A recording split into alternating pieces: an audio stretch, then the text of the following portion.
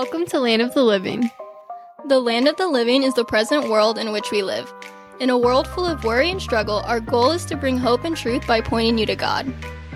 God has changed our lives, and He wants to change your life too.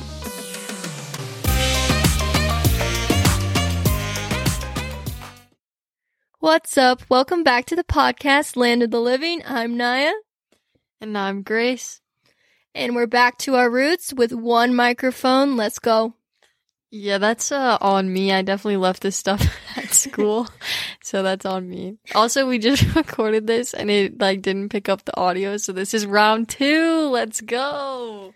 Alrighty, jumping right in. So we're tackling the question, does being a good person get you into heaven? And nowadays, many people believe that if they are a good person and do good things, then good things will happen to them and they will go to heaven. But is this true? Is this what the Bible says? Yeah, so in a book in the Bible called Ephesians, in chapter 2, verses 8 through 9, Paul writes, "For by grace you have been saved through faith, and this is not your own doing. It is the gift of God, not a result of works, so that no one may boast." But what exactly does that mean? So if we look at verse 8, it says, "For by grace you have been saved through faith, and this is not your own doing, it is a gift of God." So we chose not to listen to God and to go our own way, which is called sin. And this caused us to become separated from God.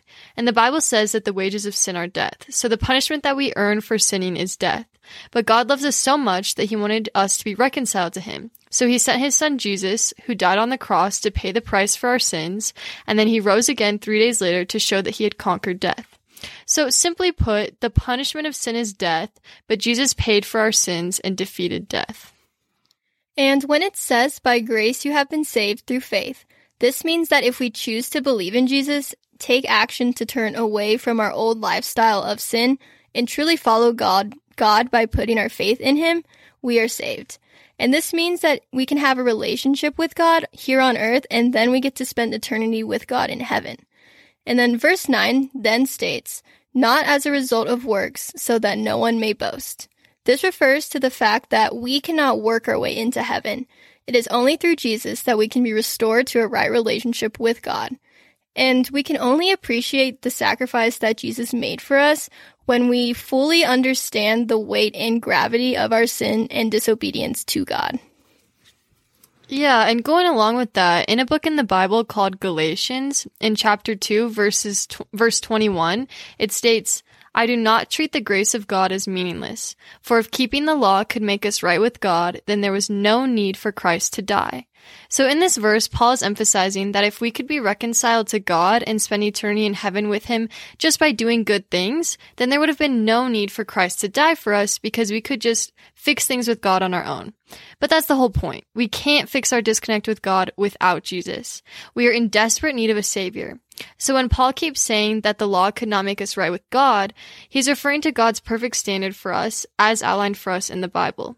For example, God provided us with the 10 commandments. Some of these commandments include things like not stealing, not lying, not murdering, etc. So this means that if you've ever once told a lie, then you have already broken God's perfect law. And the Bible says that all have sinned and fallen short of the glory of God. And it says that in Romans chapter 3, verse 23. So this means that you, me, Naya, really everyone has broken God's perfect law. And because of our choice to disobey God, we have fallen short of His perfect standard and thus cannot simply do good things nor simply be a good person to restore our relationship with Him. Also, when people talk about being a good person, what does that tangibly mean?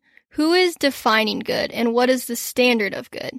Is it defined by culture? Because culture shifts its definition of good every couple of years. What was considered good 10 years ago is not considered good today. However, in the Bible, God makes it very clear what good and what evil is. In the Bible, He has laid out His 10 commandments, which Grace touched on earlier.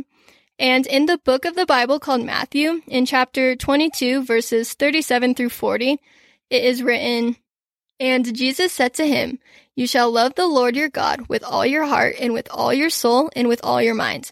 This is the great and first commandment. And the second is like it. You shall love your neighbor as yourself. On these 2 commandments depend all the law and the prophets.'" So everything good we do flows from our love for God. Following Jesus does not mean you just get to check a box and then live your life however you want. In fact, in the Bible, Jesus says, "If you love me, you will keep my commandments." And this is in the book of John, chapter 14, verse 15. So, being a good person is not what saves us and not what gets us into heaven. Rather, we do good things because we are saved through our faith and relationship with Jesus. Yeah, and so if that sounds confusing, maybe you're feeling a little bit skeptical or unsure of what it looks like to actually have a relationship with Jesus, we would just encourage you to simply say, "Jesus, if you're real, please reveal yourself to me." And if you guys have any questions, we might not always know the answer, but truly feel free to reach out to us at any point in time. Let's go! And thank you guys for listening.